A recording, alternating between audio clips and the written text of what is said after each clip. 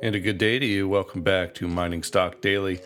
It is Wednesday, May 1st. This is Trevor Hall once again bringing you the news out of the minerals and mining resource sector. The price of gold rallied from Monday's beatdown as the hedge fund algos for the time being are dictating the directional trading as they continue to pile into the short side of COMEX paper gold. While India was closed on Monday and its absence on Monday enabled unfettered short selling in the paper gold market. Conversely, India's return in the market put in a floor to the price and then triggered short covering, which drove the price higher. The Mining Stock Journal noted that the tenor of Wednesday's FOMC policy statement announcement would likely dictate the pace at which gold price climbs back over $1,300. We'd like to thank today's sponsor, that's Pacific Empire Minerals. Pacific Empire is a junior exploration company focused on the discovery of gold-rich copper deposits in British Columbia. Pacific Empire trades on the TSX Venture Exchange under the symbol PEMC and on the OTCQB market under the symbol PEMSF. The company currently has a very tight share structure. Pacific Empire's unique approach to the prospect generator business model incorporates the company's own reverse circulation drill to advance projects beyond that of typical prospect generators. The focus of Pacific Empire during 2019 is its Babine Porphyry Belt projects in central BC, where Pacific Empire has assembled a 17,000 hectare land position over the past 12 months. Over this year, Pacific Empire is also planning aggressive reverse circulation drill programs at its SAT, Bulkley, and Paragon properties. More information on Pacific Empire can be found at pemcorp.ca.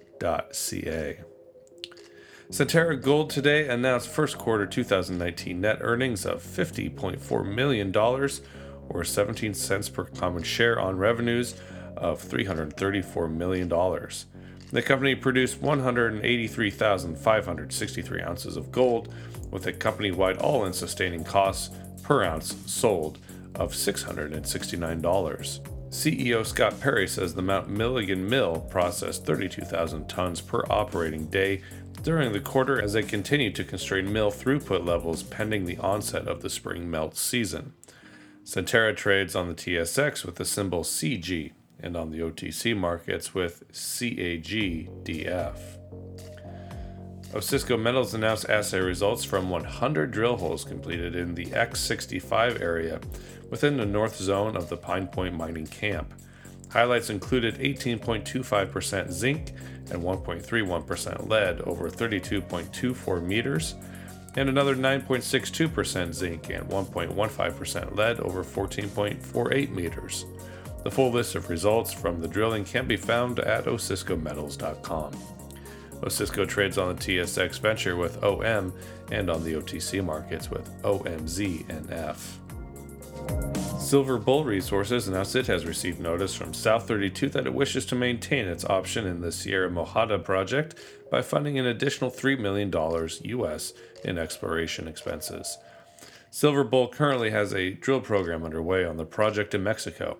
The company signed an agreement with South32 in June of last year to form a 70-30 joint venture with respect to the project and to maintain the option in good standing.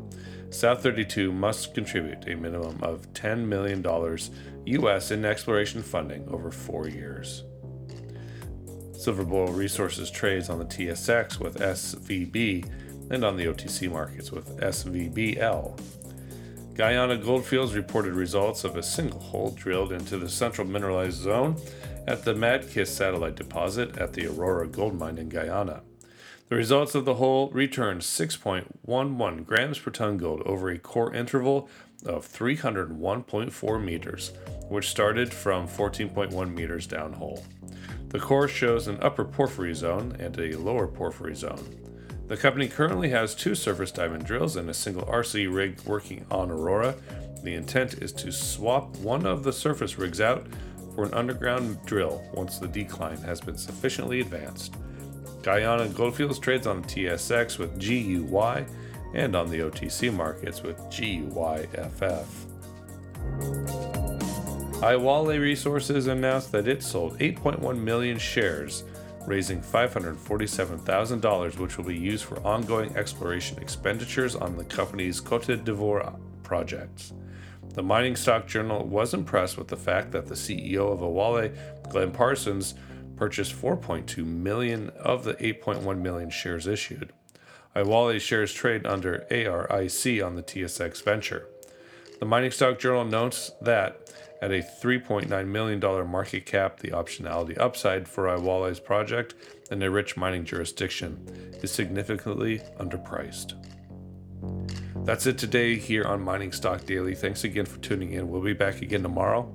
Mining Stock Daily is produced by Clear Creek Digital and Investment Research Dynamics Mining Stock Journal. And if you haven't already, if you're listening to this and not a subscriber, just click on over the subscribe button on the service you utilize to listen to the rundown of daily news. And if you would also like to provide a review of the show, that would be greatly appreciated. Thank you so much. We'll talk to you again tomorrow and have a great day. Mining Stock Daily and its affiliates are not responsible for any loss arising from any investment decision in connection with the material presented herein.